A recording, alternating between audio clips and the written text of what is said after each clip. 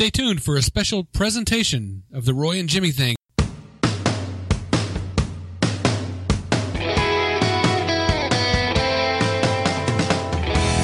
On today's episode of the Roy and Jimmy Thing, we have Tom Petty superfan Sean Bresnan sitting in with us.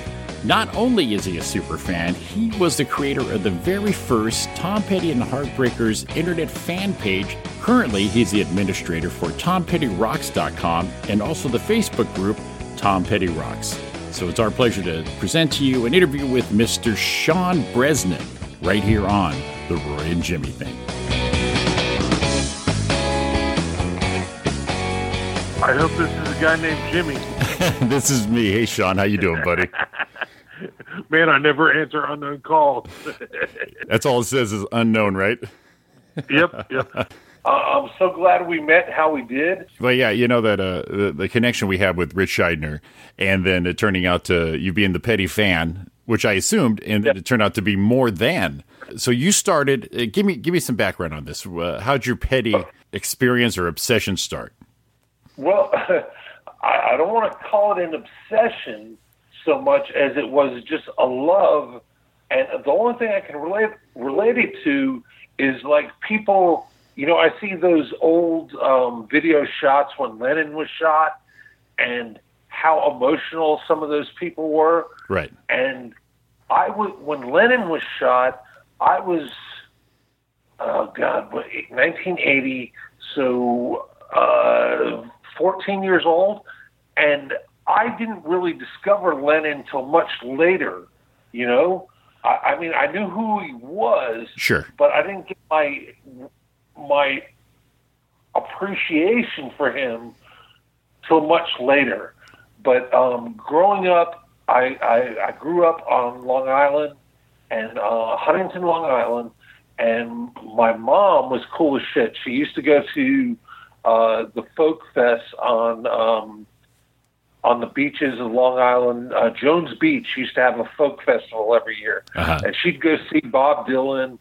She went to high school with Simon and Garfunkel. Wow. My aunt actually dated Garfunkel.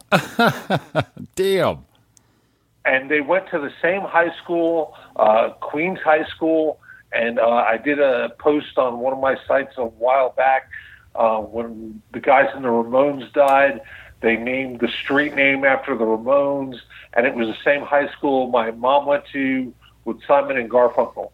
So, I mean, she turned me on to great music early on, and I remember listening to Bob Dylan's Nashville Skyline and Mamas and the Papas, the album with Monday on it, and she had a great musical taste, and she turned me on to the whole folk scene and pretty much the singer-songwriter thing. And I knew I liked that early on. You were getting into the words and the meanings at that point. Yeah, and it was just like, man, he's really saying something, you know. And it was because at that age, what was going on? Disco was freaking going on, right? And you know, I had all these friends listening to Saturday Night Fever, and I was like, yeah, I don't like that. I don't dance. So I was trying to break away from, and my dad was really into Neil Diamond. And granted, I love Neil Diamond, and I appreciate him, and he's a great songwriter himself. Wrote all those Monkees tunes. Incredible performer. But, man, after you hear it, when it's embedded into your brain at an early age, you kind of want to hear something else. Exactly. So, I was 15 when John Lennon got killed. And the same thing, you're surrounded by that. I turned 51. How old are you, Jimmy? Right now I'm 52, so I was 15 when that happened. Okay. And, you see the reaction and the emotional, and you just don't get it, especially at that age. Yeah. And then as time goes on, when someone else passes away, another pop star, music star, rock star, you just don't get it. Right. But as we grew up, and we, obtained that love for their music and what they actually did for the music industry, it was amazing to me. I totally got why they were so emotional, and with Tom happening recently, it was like you lost a family member. Yeah. Yeah, that was a shock. I didn't see it coming, and I never, I posted yesterday saying that I've never even thought of the Heartbreakers not being there carrying the rock and roll torch. Right. I mean, they were pop music for 4 decades. That's how long. Yeah, and you posted last week. You lost your John Lennon. And I think that was a great analogy because as me and you were finding out with each other I'm a huge Tom Petty fan, and it hit me late as far as appreciating pretty much everything him and the Heartbreakers did. I went to my very first concert was for the Wallflowers tour. I think it was Dogs Can Fly, Dogs at Wings. So it was April 1995. And I went because me and my girlfriend, there were tickets available that night, and we went, let's go. And it was no big deal. And when I heard them live, it was like, holy cow! I've been to concerts before. They are so phenomenal live. Yeah, you've been to concerts before, and everybody twists their own songs around, and you're like, oh, okay, I saw them play, but. Right. The way they sounded, and by the time I got to Refugee, it was like an out of body. It was like, wow, I have to have everything Tom Petty right now. Well, that was my first Tom Petty experience growing up on Long Island. I always got along with people who were older than me, maybe because I thought they were smarter and cooler, but I don't know why. But this kid up the street was 17 and I was 13. And it was October 1979, and I bought my first electric guitar from Frank Crowley was his name. I still remember it to this day. Yeah. And he said, look, I got this electric guitar that you like. It was a Gibson Les Paul copy, a Hondo 2 Gibson Les Paul copy that I bought for $35 from Frank.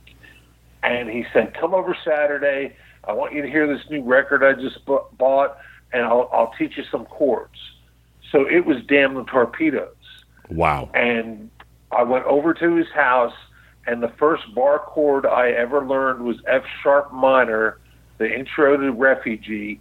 We put that needle down on the front of that album again and again and again.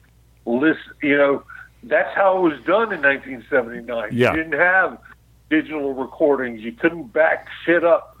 Dropping the needle right. Yeah, dropping the needle right there is your big clue. Yeah. Right. You had to go, oh, okay, where was that bit? And place the needle right where it was. It was a hell of an experience, but man, good times. And right then and there, I knew that was rock and roll to me. That was, his words meant something to me. He spoke about women. And at that age, hell, Tom helped me through puberty. Oh, sure. Oh, sure. And the only Tom Petty album I had at that point was Damn the Torpedoes. And I bought that when it came out. I got it for, I believe, Don't Do Me Like That. That's what was on the radio. And then you start exploring, and this is back in the day when you bought an album for a song. And then everything else kind of came with, and you kind of discovered the song before it, the song after it. And then it's like, oh, that's a great one. This is a great one. But up until that point, when I saw them in concert, it was like, wow, it all kind of came together at that point. Yeah. Yeah. They're just phenomenal live. So, yeah, back then, man, what the Heartbreakers did and what the music industry was doing then, I mean, they literally released singles like you're talking about Don't Do Me Like That. But I believe the first single was Refugee off of Damn the Torpedoes. Right. But the B-sides were always amazing. Oh, yeah. They were songs like Casadega that was released on, I think that was the B-side of Refugee. Now, see, that's a great song I didn't even experience until I bought the playback set. Exactly. I just, like we were talking the other night about that playback box set is phenomenal. And all the old Mudcrutch stuff, that was recorded.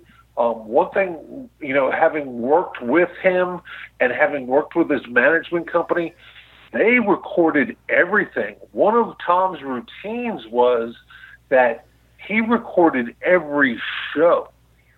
And when he got back, to the hotel or to the bus or whatever after the show, he was listening to his performance. Wow. And he was always wanting to make it better. And that's the way he did it.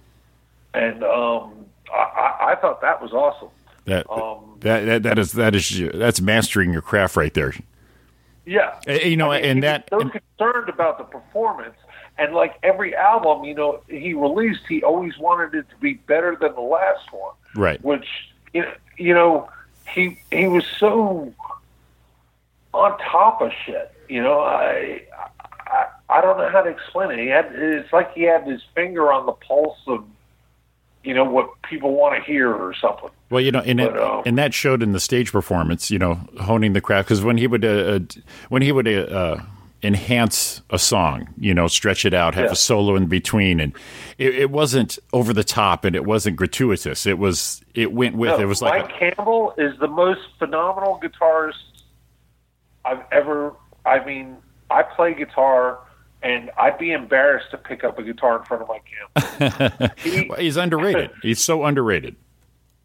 He plays the right notes for every song. And I've seen him perform Running Down a Dream more times than I can count, Jimmy. Yeah. And every time I see him, I'm just floored. Yeah, and when he finished the song up at the end there, that the whole ending of that song is just all Mike Campbell on the guitar. And, he did that off the cuff live in the studio. I think I read where, he did that. That's right. Yeah, it's just like, record him. He's going. Here it is. Right, and he, he's just a phenomenal guitarist, and he always knew what was right for Tom's songs. I mean, they were like the perfect match from the beginning. Oh yeah, and he always got what Tom wanted to do, and that's what he produced. I mean, those first two albums are probably two of my favorite. It amazes me that they're only 30 minutes long each, but. Yeah. There is some phenomenal work on there. I mean, you're going to get it. And, Wild One Forever is one of my favorites. It's one of my favorite Heartbreak tunes. And, it's just, there's some phenomenal work there. And then when You're Gonna Get It came out, I mean, You're Gonna Get It itself, the title tune is phenomenal. Listen to Her Heart. Yeah, that's a great song. And like I said, all those B-sides and cuts you don't see or even ever heard of. Like Casadega, I never heard the song until it got played back. Magnolia off of I Think You're Gonna Get It is phenomenal. I mean, it's got such a southern vibe from where he came from. And, his words were so right on. And I just related with them at an early age. And I never stopped loving them after that first, laying that needle down on the beginning of Damn the Torpedoes. Well, what took you from that love to how'd you end up being with starting up or working with GoneGator.com? When did that come out? Well, all right. We'll skip a couple of decades. We'll jump to 1999. I was working for a web development company, and I did web design. And was working on several different websites for this company. And by the way, if you have anybody who needs a website, give them my number. Will do. Sorry about that. And that time, it was actually you were doing more coding. There was no really all these programs out there. Well, I wouldn't call myself a coder. Whereas, I didn't do. The whole back end thing to it. I was more front end design and making everything look really good. Gotcha. And aesthetically correct and having people get to what they're looking for quicker. And I'm really good at search engine optimization and getting websites found. Gotcha. So in 1999, I started GoneGator.com as a hobby. I was working for this great startup company. We were, we were an early version of iTunes. Okay. We were getting deals with record labels, and people could come to our site. I actually named the company's site. It was called Amplified.com, and they could download selected songs from all these different catalogs that we had obtained. And we would burn them a CD with their selected songs and send it to them, or they could download the individual tracks. Wow. Long story short, Apple got into the business and put us out. So as a hobby, I started GoneGator.com, and it was great, man. I was able to experiment with things that I wanted to try on the company website, but this was mine, so I could see if it works on this website and then put it into production on other websites. Gotcha. So little R&D on yours. Right. It was a great tool. Well, it turns out, let me back up. I named it Gone Gator. I don't know if you know the story behind that, but the name Gone Gator comes from Tom Petty's first publishing company. It was Gone Gator Music. That's and right. I thought when he first, if you look back at his old publishing, the old music books and stuff, you'll see Gone Gator Music a lot on the earlier recordings. So I thought that would be a great name for a Tom Petty fan site. I mean, I was thinking you really had to be a fan to know that, And so I reserved GoneGator.com, and I built this website. And, I used some of my marketing experience with web design and stuff, and I got it recognized. I got it in the right places. I found, where other Tom Petty fans were, and I posted links there and started posting off the official website and stuff like that. I built this huge base of fans that would go to Gone Gator, and all of a sudden I'm getting 3,000 people, 4,000 people a week to my website. I'm going, what the hell? Wow. And I was just getting, pictures. I'm really good with search engines and finding information and things I need, like pictures and things like that. And I might have not gone around it the most legal way with the pictures, but I always came from the school where it's easier to ask for forgiveness than it is for permission. Yes. So I was like, screw it, let's go for it. So I built this website, and I'll have to send you the link.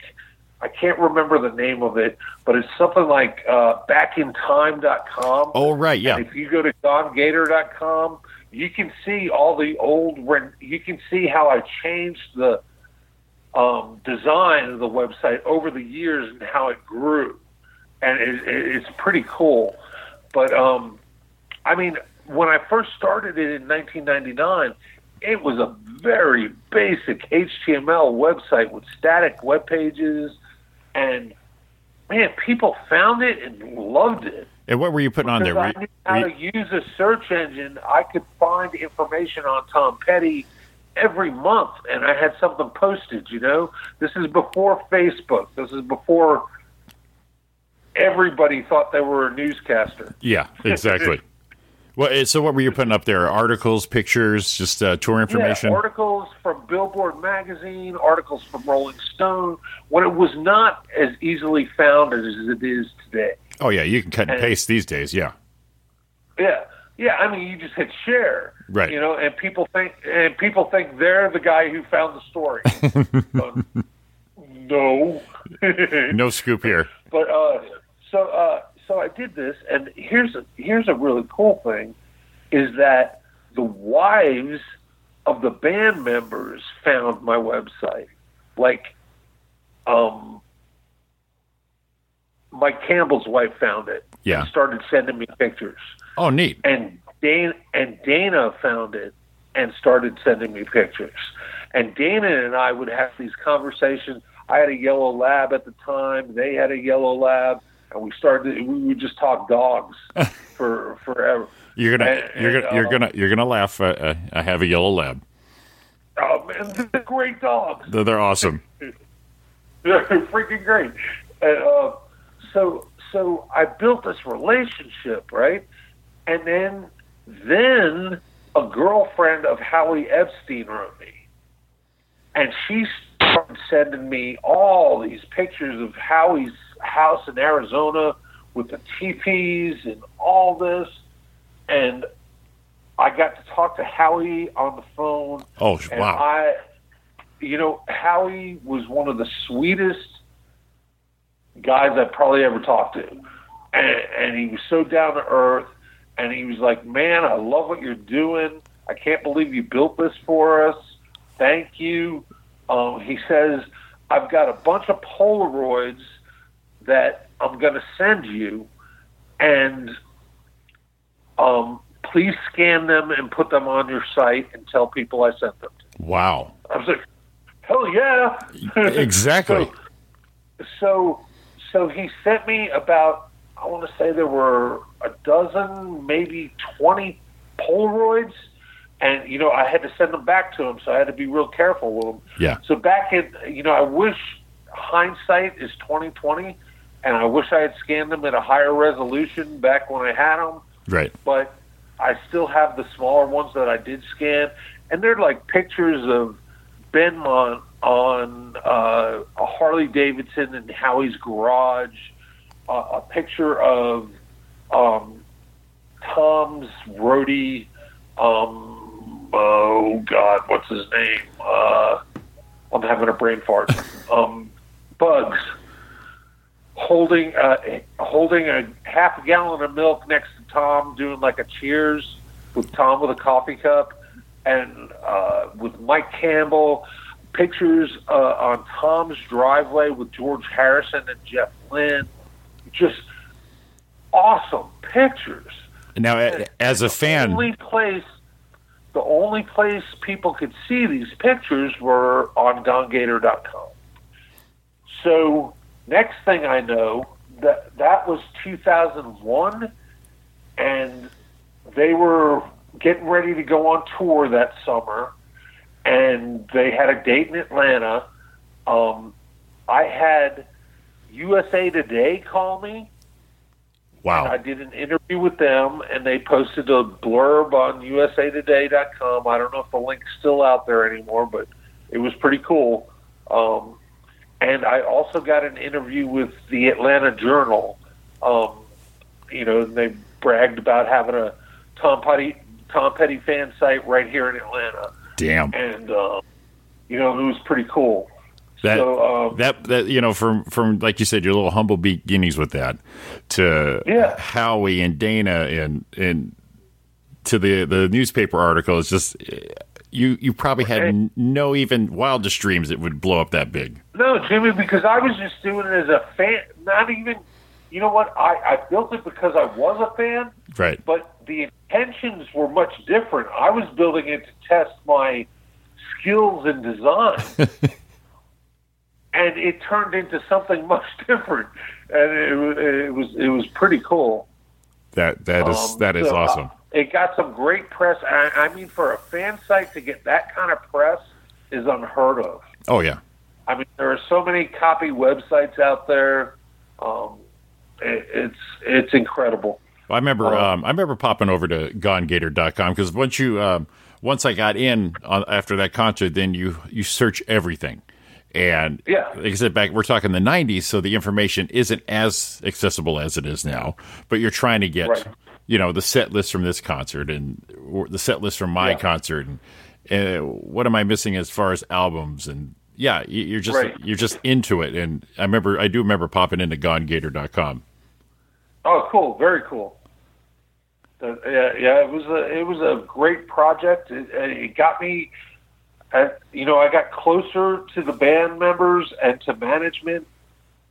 I don't think I met Tony Dimitriadis first until Music Midtown in Atlanta in 2006, when he invited me backstage, and I had to actually watch the show from the side of the stage. Oh, wow. And, I was sitting with Dana, and, I had seen Dana the previous tour, I want to say for Last DJ, and I was down on the floor, And, I never asked them for tickets. I was never that kind, because I toured with bands that opened for Aerosmith and ZZ Top, and I know how annoying that is to be that guy. Right. Yeah, we've all seen that guy. Yeah. And so, I was paid for my ticket back then, but they fixed that later. So I was down on the floor, and I saw Dana walking down the aisle, and I went out, and I said, Dana, and she turned around, and I said, Sean Bresnan, and she ran up and hugged me, and it was just cool as shit, Oh, that's awesome. And every time, let me back up, I missed a spot. In 1999, I flew out to see them at the Fillmore in San Francisco. And I paid, Jimmy, this is the most I've ever paid for a concert ticket. I paid $400 for one concert ticket to see them at the Fillmore. And I had heard through fans in San Francisco, through Gone Gator, and it had only been up a couple of months, that they usually stay at the Miyago in Chinatown, which, where they stayed in 97, I think, when they first did the Fillmore run, the 20 shows. And then when Echo came out, they did 7 shows at the Fillmore. And I said, I've got to see this. So, man, I flew out there. I bought this ticket. I booked a hotel room in the same hotel they're staying at. And I was outside having a cigarette, and Benmont Tench walks by. And I stuck my hand out. I said, Mr. Tench, hey, my name's Sean Bresnan. I just flew out here from Atlanta to see you guys tonight. Thank you so much. I built this site called GoneGator.com. I don't know if you've heard about it. Please check it out. And he just stood back and looked at me and said, thank you, man. It was so cool. And I got to, that was a time when I had first been friends with Mike Campbell's guitar tech, Chinner, and right next to this hotel was this mall in Chinatown with all these great restaurants. So I walked in there for lunch. He was sitting there, but Mike Campbell and Chinner and Steve Ferroni and crap. Sorry. It's all good. Yeah, I can't remember the. Anyways, so I sat down and I introduced myself, and all of a sudden I'm having sushi with Mike Campbell. And That's awesome. This is so fucking cool. It's so great when you could when you meet some of your idols, and it's just like regular people. You can just hang and just have a great time. But my point with that story, that was where it started, was my introduction, where the band started to get to know me. And every show I went to after that, they would wave to me. It's like, hey, man. And when Tony brought me backstage, he was amazed that I knew everybody. They would walk by and go, hey, Sean. Oh, man. You met them? I was like, yeah. That is awesome. It was pretty cool. So, after that, what was the next step I did? I did Gone Gator Radio. I want to say that started right around 2006.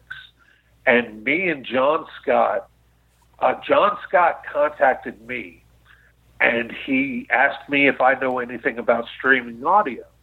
With my job with Amplified.com, I was like, God, that's all I've been doing for the last 7 years. Let's give our listeners a little background on John. Well, John is the guy who made Tom Petty famous. Long story short, he was if I'm not mistaken, he was the promotions guy for ABC Records back in the 70s, like 76, right when the record came out, 76, 77. Mm-hmm. And John was looking for an album to break. And as John told it to me, he was going through a pile of records one day and came across the Tom Petty and the Heartbreakers first record cover. And he said, let me listen to this. This looks cool. So he listened to it and loved it. He loved Breakdown, everything about it. He was like, this is a real rock and roll album. And he physically went out and traveled to every radio station he had contacts with in the United States.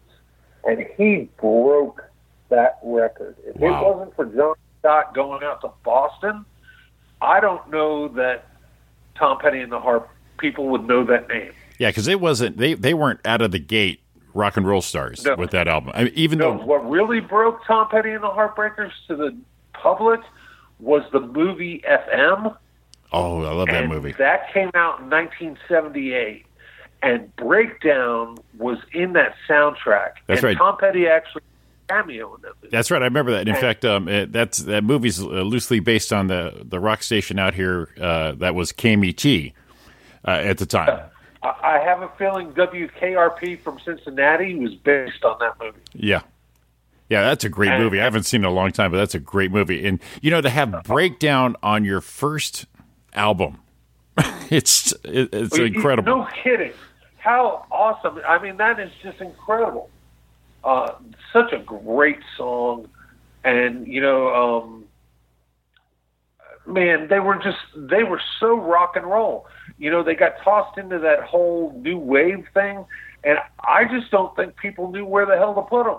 Right. And, unless you listen to that, I mean, if you listen to the Talking Heads back then, yeah, that's a little funky. That's a little, right. Even Elvis Costello was maybe a little more rock and roll back then even.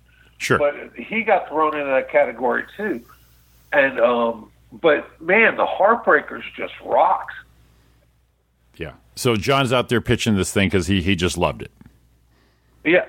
And he took it to heart and went to all these different cities and got just kept getting them ads, man, on the playlist. Just every week he was bringing more and more ads to the playlist. And once FM came out, things skyrocketed.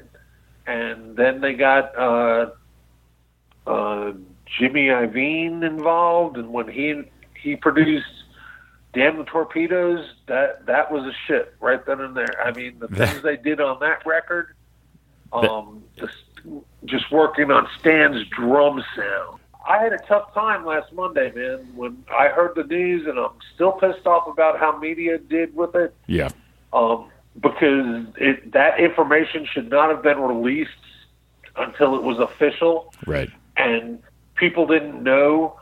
And, man, I tell you what, I was just I couldn't get any work done that day. I was just watching news. It stopped me, too. I was out doing stuff, and I was getting over the whole Las Vegas thing and trying to grasp that. And then I heard about Tom, and I'm like, oh, what? No. And then... Right. Then people know how much of a fan I am, so I'm getting messages, and then my mom called. And man, I heard my aunts and uncles called me. And I really appreciated them doing that. And then at the same time, I felt kind of weird going, okay, listen, I appreciate it, but you know how much this means to me. Right. And I was just like, thanks, but, I'm not a stalker. Yeah. Let's not get that out there. Oh yeah. When I got married, you pick out your songs, and for our introduction coming in, I picked "Running Down a Dream," and the DJ says, "No, man, really?" And I said, "Just watch what happens," And the whole crowd, old and young, got into it because you know how the song goes; it just builds up. The lyrics are perfect, and everyone's dancing by the end of this thing. Yeah.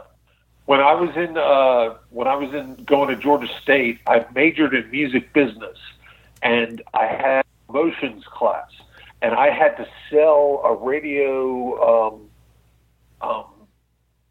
promotions director a new song. So Full Moon Fever had just come out, and I brought my acoustic guitar into the classroom, and I did Facing a Crowd. Oh, good song. And the class loved it, that I did such a great rendition of it and stuff like that. And I was listing off the bullet points of the song. It's been added here, here, and here. The song is rising on this chart on Billboard this week, this chart on Radio and Records. Yeah. Back when all these magazines were the shit.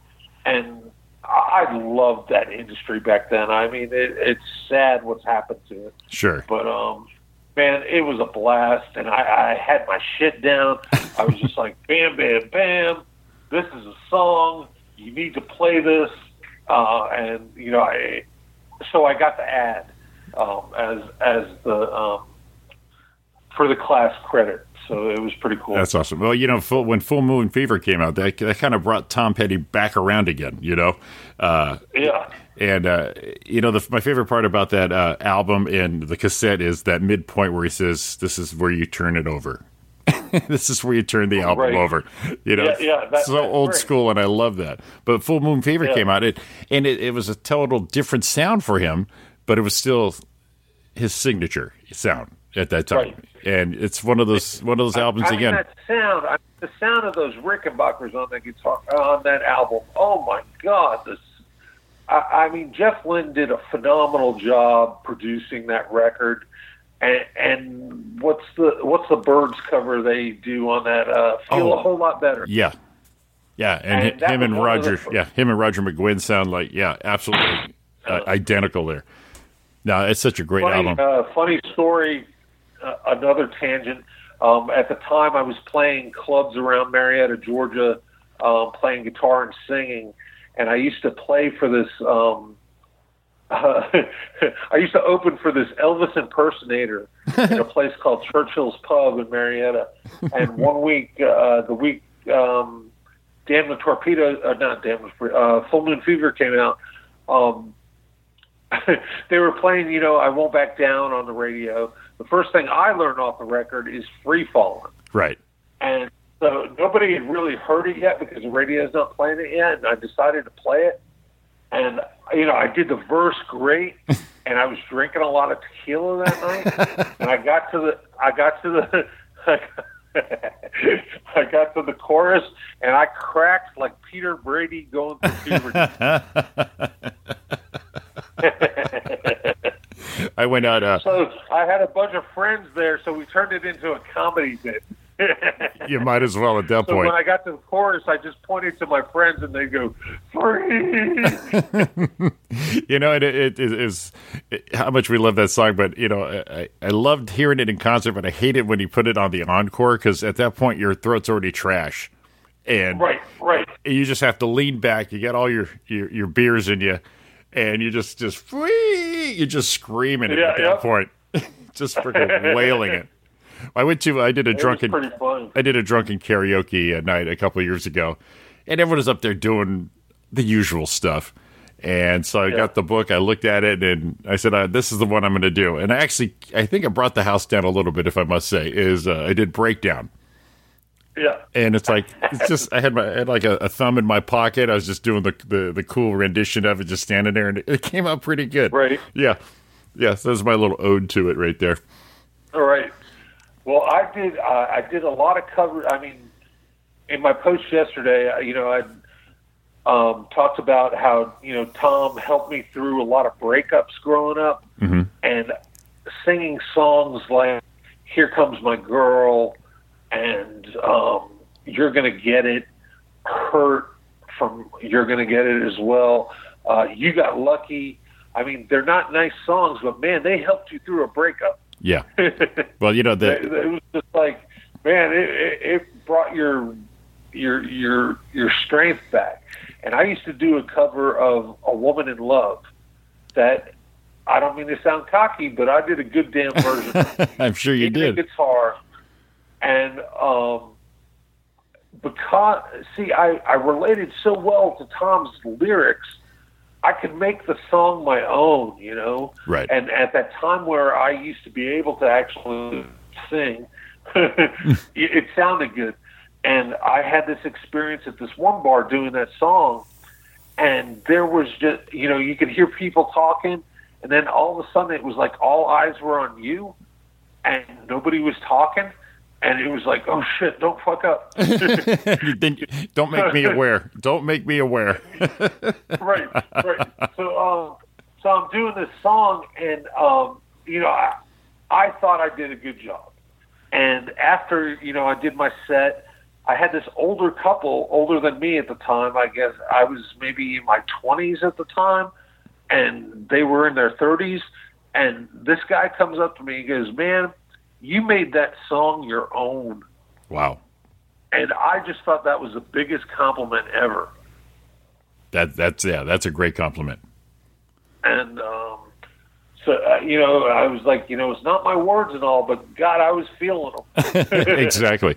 Well, once I became a super fan, if you will, the appreciation, like we said, for the songs and that beginning of "Here Comes My Girl," his little riff, bringing the song in, it's just like, at that point, those are goosebump songs at that point. You're just like, wow. Right. You're just like... That sound is just so phenomenal. I heard the song before, but now I get the song. Right. And, and I really got to a point in my life where people just said, "Dude, if you say Tom Petty one more time," I'm like, okay, I have headphones. I'm okay. I'm okay with that. Yeah. And in my obsession, like I said, I believe it was the Echo Tour. Followed them all through California. Must have saw him 6-7 times that summer alone. One of the best places we saw him was at the Santa Barbara Bowl. It's a little, the university up there, but it's this little bowl. And, oh, my God, it's intimate, and the sound was just awesome. And I seen him at the Hollywood Bowl, Irvine Meadows. But that little Santa Barbara Bowl was just probably so awesome. Yeah. I've seen them all over the country. I went to when Pearl Jam was opening for him in 2006, maybe. Mm-hmm. I went flew out to Denver, and the management company hooked me up tickets. And Jimmy, I didn't know. I didn't care what they gave me, Yeah. And the first night, I'm with this date who paid for my plane ticket. That's a good date. That's a good date. They gave us 21st row. And I was like, well, this is cool. We can see everything. This is great. Had a great time first night, right? Yeah. Second night, we show up to Will Call, 7th row. Jeez. I'm like, are you kidding me? Wow. I was embarrassed to be that close because Mike and Benmont are waving at me. There he is. Hey, Sean. Well,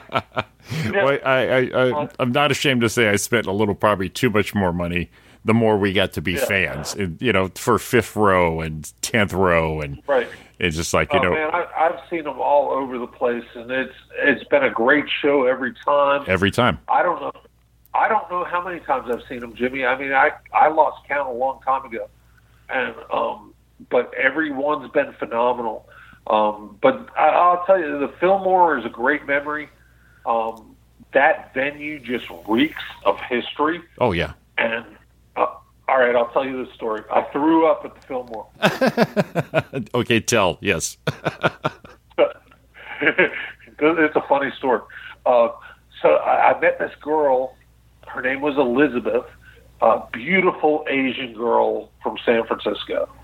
And we made friends over Gongator.com. And she was like, meet me and my friend for dinner, and we'll have some drinks before the show. And I met them. And I was a shy guy, man, and I didn't know what to expect, what was going on. And we had a great dinner, but I was pounding the Bacardi and Cokes. Oh, boy. Bully. So we get to the Fillmore, and I was hammered. And it's just a bit embarrassing to look back on.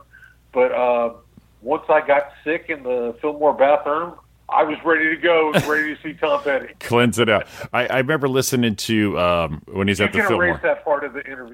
Are you kidding me? That's going on loop. I remember listening to the Fillmore shows, KLOS out here in L.A. Simulcasted, and then I picked up on eBay. What's the DJ from KLO? Jim? Jim Ladd. Yeah. Oh man, he's the last DJ. I love his work with Roger Waters on Chaos. Radio Chaos, yeah. In fact, that's also about KMBT out here too. He based the book on that. So they simulcasted, but back then I went to eBay, and back then you could actually buy something and find something on eBay. I have the 2 CD set from Westwood One of one of the concerts. I believe it's from Minneapolis on that tour. Yes. Yeah, I got the whole Westwood One CD presses on that. Yeah. You know what? I think I have that too.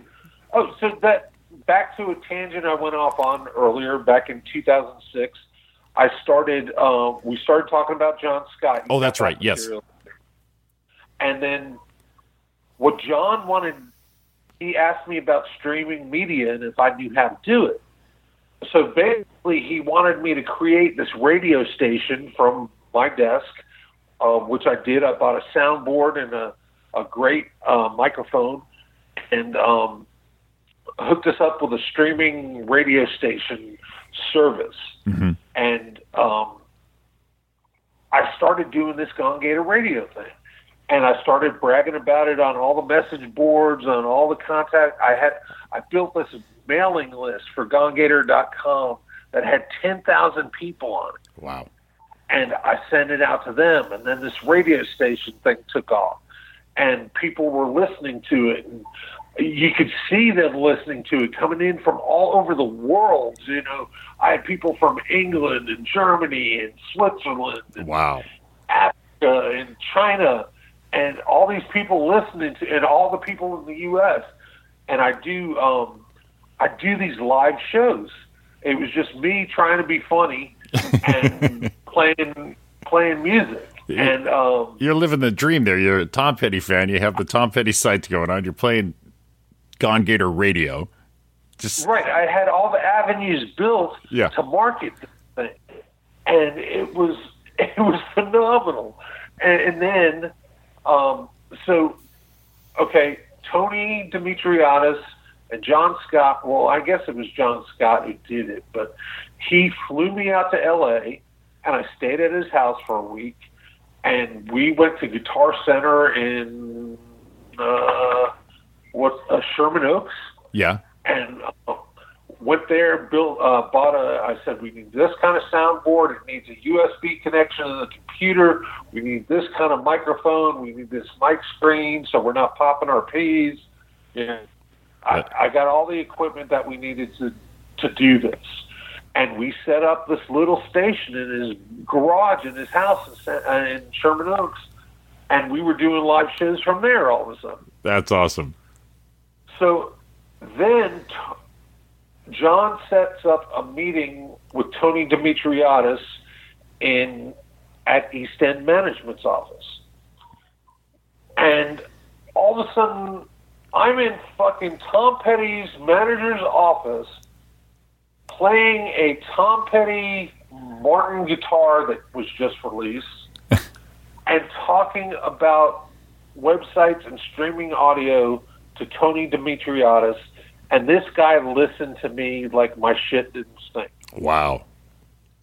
And you talk about an overwhelming experience. I cannot tell you how much respect I have for Tony Demetriadis. Damn. That man. And the feeling you had. Not only did he do what he did for Tom Petty, he's Billy Idol's manager, and at the time he was also Lindsey Buckingham's manager. Oh, wow. Yeah. And this guy's experience with the music industry, man, I wanted to work for him so fucking bad I could taste it. And it never quite happened, but damn, I worked at it. And he was an idol. I mean, after majoring in music business, this is the guy you wanted to know. Oh, yeah, for sure. You know, I mean, this was like, rock stars are great and all, but he's the guy who made the shit happen. Exactly. He's the behind-the-scenes rock star right there. Yeah. And, man, a tremendous guy. I got to see him in Atlanta in April for the last show. He was walking down the aisle, and I got to become pretty good friends with Mary Clouser, who's in the office. And I don't know if you know the song off Southern Accents, Mary's Got a Brand New Car. Yeah, I think I've heard that, yeah. That's about Mary at East End Management. Oh, wow. And so we became friends, and a couple of times I took trips out to L.A., and Mary would always meet me for lunch, and we're good friends. And, she's really helped me out through some. I mean, I've had some ups and downs in my life, and this past tour, money was a little tight, and I hated to ask, but I asked Mary, and she hooked me the hell up. Oh, that's great, especially this year in hindsight. Yeah. So Tony was walking to the soundboard, and I got to run down to the side from where I was sitting and say hi and shake his hand, and it was good to see him. I just can't imagine what those guys have been going through in the last week. Oh, yeah. I've emailed Mary. I haven't heard back. I'm almost afraid to call. Sure. I want to be respectful and not overstep any boundaries, but I know they're hurting, and if there's anything to do for them, I'd be right there in a heartbeat. Oh yeah, and you definitely want to make sure they know that you didn't just love them when it was happening. You're still here. Right. But having known them as I have, I know they've recorded everything they've ever recorded, even jokingly, and I know those things exist. Wow. And I do look forward to the possibility of lots of unreleased Tom Petty material coming out. Oh yeah. Like I said, if it's even just a smidge of how Playback came out, this would be phenomenal. But I know they've been working on, and to my knowledge, it's done, and will probably be the first release. But the unreleased cuts from Wildflowers. Oh wow. Yeah. So I have a feeling that would probably be the first thing out. Wasn't that supposed to be a double album at first? Yes. Gotcha. Exactly. And that's why they did that and went back and, organized the tracks better, I guess. Yeah. That was such a great album, too. And another rebirth of Tom Petty, just like Full Moon Fever was. Just because you have the melodies, you have Wildflowers, and then you have those rockers, Cabin Down Below, Honeybee, and you're just, one of my favorite things is when Dave Grohl sat in on the Saturday Night Live. Saturday Night Live, yeah. Yeah, and just they whipped out Honeybee. I mean, it's such a rocker. On that tour, I went and saw them in Birmingham, Alabama, and the Foo Fighters opened for them. Oh, wow. And that was a great show. Damn. Yeah, that was just a great memory. Yeah. But they've got so much great material that has been unheard, and I hope they let that out to the fans. I have a feeling they will, because there's a very strong community now with, I don't know if you're part of it, but Tom Petty Nation is out there. And, it's basically a Facebook page, but, it's got a lot of members and it's a lot of Tom Petty fans, and that can't be a bad thing. There was a show on VH1 called Classic Albums. Did you ever get a chance to see that one about Damn the Torpedoes? Yeah. Yeah, I've actually got that DVD. Yeah, me too. Me too, yeah. Yeah, and it's got Ben Mundt going through the individual tracks and stuff. Yeah. That's like, I love when they go behind the sines like that with anything I love, and that was just interesting. Man, that's so cool. We got a soundstage. I got soundstage when they were in Chicago. High Grass. I've got friends who went to that show. Really? Yeah. That's... And just people I met through Gone Gator. I mean, I'm still in touch. I email a lot of people I've known since I first started Gone Gator, and the friends I've made around the country just by doing this. I mean, I've met some really cool people. That's so great. And it's just cool, man. Politics aside and everything, with what's going on in the world, we've all got music to keep us together. Yeah. And every song means something different to every person. And, when you find that thing that sings to your heart, and like Tom Petty did to mine and so many other people, it's amazing. What I appreciated most about Tom Petty is that he pretty much kept his politics to himself. Yeah. Maybe not totally silent, but he wasn't a Bono, and he wasn't a Springsteen, and he wasn't a Sting. Yeah. Where you just want to go, shut the fuck up. Yeah. Well, he came off as an every guy, you know, and just some guy with a guitar. And, you know, what I love about his music is in his just their library, you can handle every mood you're feeling, and he'll pick you up, stay down with you if that's where you need to be, and it's just great music. And it was heartfelt, and man, the lyrics are just. I mean, his rhymes are just so right on. I mean, I don't know. I can't say enough about his songwriting. No. His lyrics always meant something. I mean, he wrote songs that, you know, weren't always typical, you know, like verse, chorus, chorus, you know. He could write a song that was all chorus, like Free Falling. Right. And, you know, he broke down the boundaries. You know, he tried, he redefined rock and roll. Oh, I think so, too. His songs weren't redundant. They weren't just the cookie-cutter stuff, putting it out. Right. I mean, I love the Rolling Stones. Don't get me wrong. Keith Richards is another idol of mine. But songwriting-wise, I don't know if they can hold a candle to what Tom Petty wrote. No, I'd agree with that. You know, I mean, sure, Satisfaction was great. I mean, the early 60s and the 70s stuff were great for the Stones. After that, not so much. Exactly. Just kind of putting it out there every few years. Well, Sean, this has been a thrill, and I appreciate you so much taking the time to talk with me about Tom Petty and what you've been up to and what we finally meeting here over the internet here. Yeah. Man, I can't wait to come out to L.A. and hang out with you, Jim. Oh, for sure. So, again, thanks for calling in, Sean. I just had a blast talking with you, and we'll definitely do this again. All right. Sounds good, man. All right, buddy. Thanks, and have a great night. All right, you too. Are we out? Thanks for tuning in to this special presentation of the Roy and Jimmy Thing.